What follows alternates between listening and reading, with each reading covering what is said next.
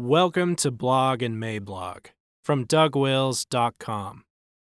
This audio is brought to you by Canon Press. And don't forget that tomorrow is the last day to order from Canon Press and use media mail shipping. If you'd like to take advantage of our early Christmas release of Pastor Wilson's Plot-Activity, now is the time to order it. After the 12th, you'll have to use priority mail shipping to make sure it gets under your tree in time.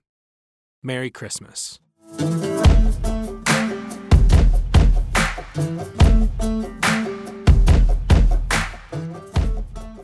Heidelfog, Wednesday, December 11th, 2019. Introduction. So a gent named Brandon Adams recently tackled the whole federal vision thing as it relates to some of our Reformed Baptist friends. It is clear from how he writes that he means and intends well, and he is trying hard to get it right. But unfortunately, he is stymied in this admirable effort by what I like to call paradigm bumper cars. My friend and colleague, Toby Sumter, responded to his piece, and Brandon's goodwill can be seen in the fact that he's willing to go engage in a real discussion in the comments section of Toby's blog. I will leave the comments section open on this post in case he wants to do the same. Consider this an exercise where I discover that I still have some federal vision gum on my shoe. Wrong-Footed by Scott Clark. Brandon, and I hope he doesn't mind me calling him Brandon, begins by noting how unreliable Scott Clark is. He mentions how Clark blocked him online years ago, and how it should be apparent that Brandon is not writing as a Clark fanboy. But then Brandon asks this question. But does that mean everything Clark says is wrong? Clark in parentheses. This is just tremendous irony, because this is his lead-in to Clark's summary of the federal vision, a summary in which, as regards me, he gets everything wrong. Here it is. 1.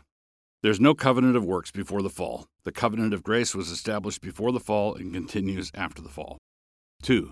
The conditions of the covenant with Adam are the conditions for Christians, faithfulness. 3. Because there's no distinction between those who are in the covenant only externally and those who are also in the covenant internally at baptism, every baptized person is endowed with all that we need to persevere and retain what we have been given. 4. Those who cooperate sufficiently with grace will finally persevere and shall have been elected. 5. It is possible for those who are truly united to Christ to fall away, apostatize. Close quote. Now, I don't believe that Clark gets everything wrong throughout the entire course of his life. But here, as it regards me and my doctrine, he is 0 for 5. I repudiate all 5 of these tenets. All 5. And yet Clark would identify me as one of the chief federal vision villains. It is apparent that Clark either does not know what the federal vision is, or what I believe, or quite possibly both. So remember that Brandon introduced this 0 for 5 venture with the question of whether Clark gets everything wrong right before a citation in which he gets everything wrong. I interrupt this discussion to wonder out loud how on earth a seminary professor at a respected and established seminary can get away with being so sloppy and so careless and so loose, so thunderingly wrong.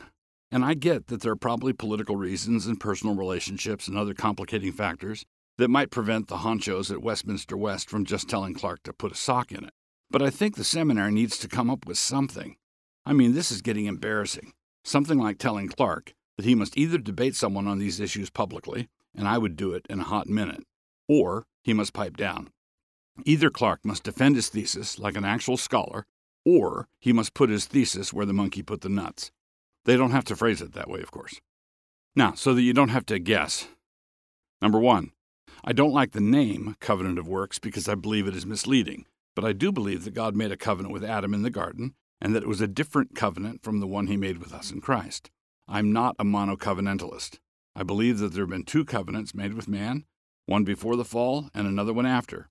For the prelapsarian covenant, I prefer the name Covenant of Life, which the Westminster Confession also uses, or the Covenant of Creation.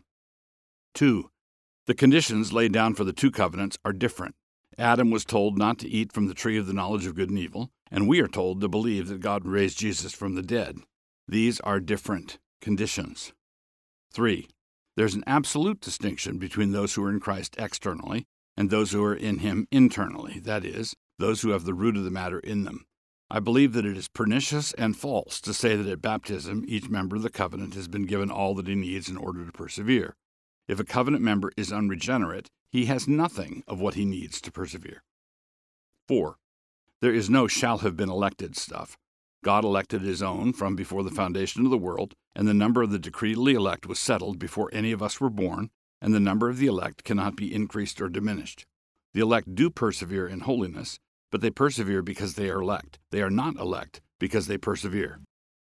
5. It is not possible for those who are truly united to Christ to fall away. Only the elect are truly united to Christ, and none of the elect can fall away. There is such a thing as a connection to Christ that can be lost, but this is the connection to the visible church, the visible covenant, the external body of Christ. It is a genuine connection, see John 15 and Romans 11, but it is not the same efficacious union with Christ that the elect are given at regeneration. It is qualitatively different. Now, back to Brandon. To summarize, Brandon grants at the outset that Clark is an unreliable guide, but then for some reason he lets Lucy hold the football one more time, just this once, and he finds out that Clark is a supremely unreliable guide. Brandon tries to cover this by linking to a place where he thinks I, quote-unquote, walk back certain things. But I've been clear on all these things for, these many years. I've had a significant pile of things attributed to me which I hotly deny, and then when my denials start to get through, somebody says, well, why didn't you say so? Or they say that they are glad that I finally started to repudiate my errors. I am a Westminsterian Puritan, and have been throughout this entire controversy. There is one significant place, and only one, where I do hold to something which has not been part of the Reformed mainstream, child communion. But even there, I am not without company, see Wolfgang Musculus. But this ought not to be a problem for Reformed Baptists, because for them, child communion is no bigger a reach than paedobaptism is. If they can fellowship with Presbyterians at all, they should not trip over this. If anything, Baptists think those of us who practice child communion are being more consistent on this point. Another quick point. If I am as Reformed as all get out, which is true enough, then why did I write a book entitled Reformed is Not Enough? But actually I did not. I wrote a book called, quote, Reformed, close quote, is not enough. There is more to being Reformed than to be a soteriological Calvinist and an American evangelical. But in retrospect, I should have been more aware of how easy it was going to be for adversaries and critics to treat those scare quotes as though they were part of the invisible church. But the scare quotes were there for a reason, and it was an important part of my point. A brief word on Norman Shepherd. So here's my connection to Norman Shepherd. I met him once at a conference, briefly, and we chatted amicably for a few minutes. He was scheduled to speak at the first Auburn Avenue conference, but couldn't make it because of his wife's health, if I remember correctly. I read Gary North's defense of him, Westminster's Confession, back in 1991, and I read Shepherd's book, Call of Grace, in 2001, published by P&R. That's basically it. But Brandon simply assumes that I'm following Norman Shepherd when I'm not. He says, for example, Wilson follows Shepherd in rejecting the law-gospel distinction. But I don't reject the law-gospel distinction. I reject a law-gospel hermeneutic. In the experience of a sinner being converted, I absolutely believe in the law-gospel distinction. The rich young ruler thinks he is hot stuff, and so Jesus puts some bricks of the law into his backpack. Give your wealth to the poor, you who have kept all the commandments.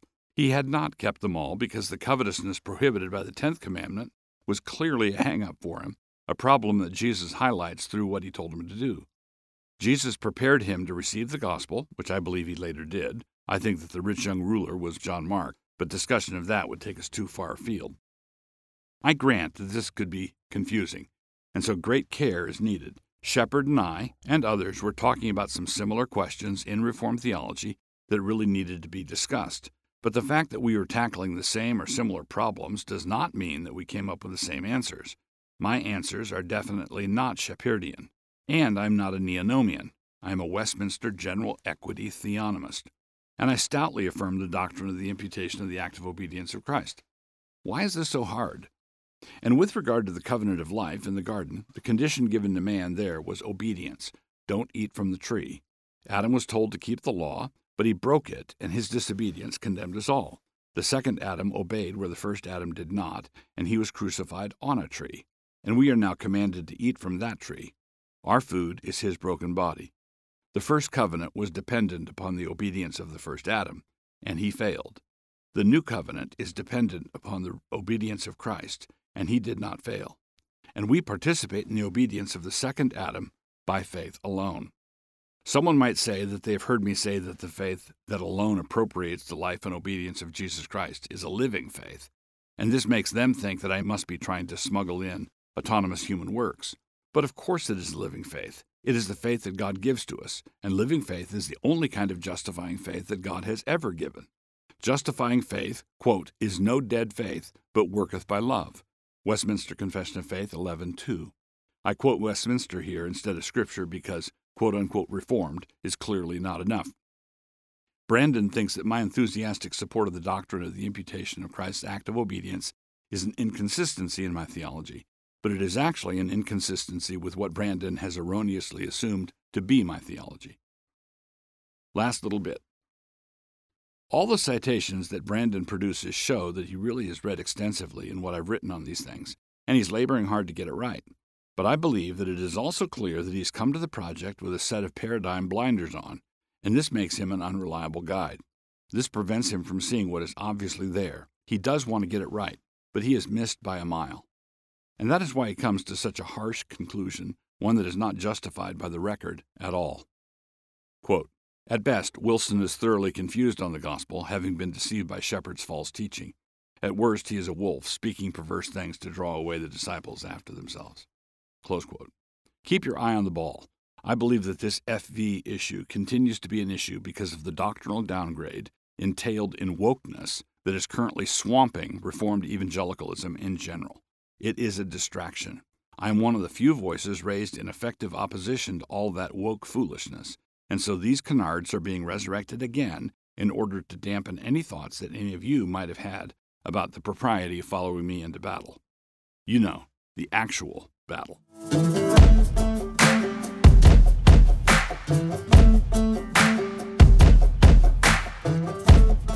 For more books and audio from Douglas Wilson, please visit us at canonpress.com.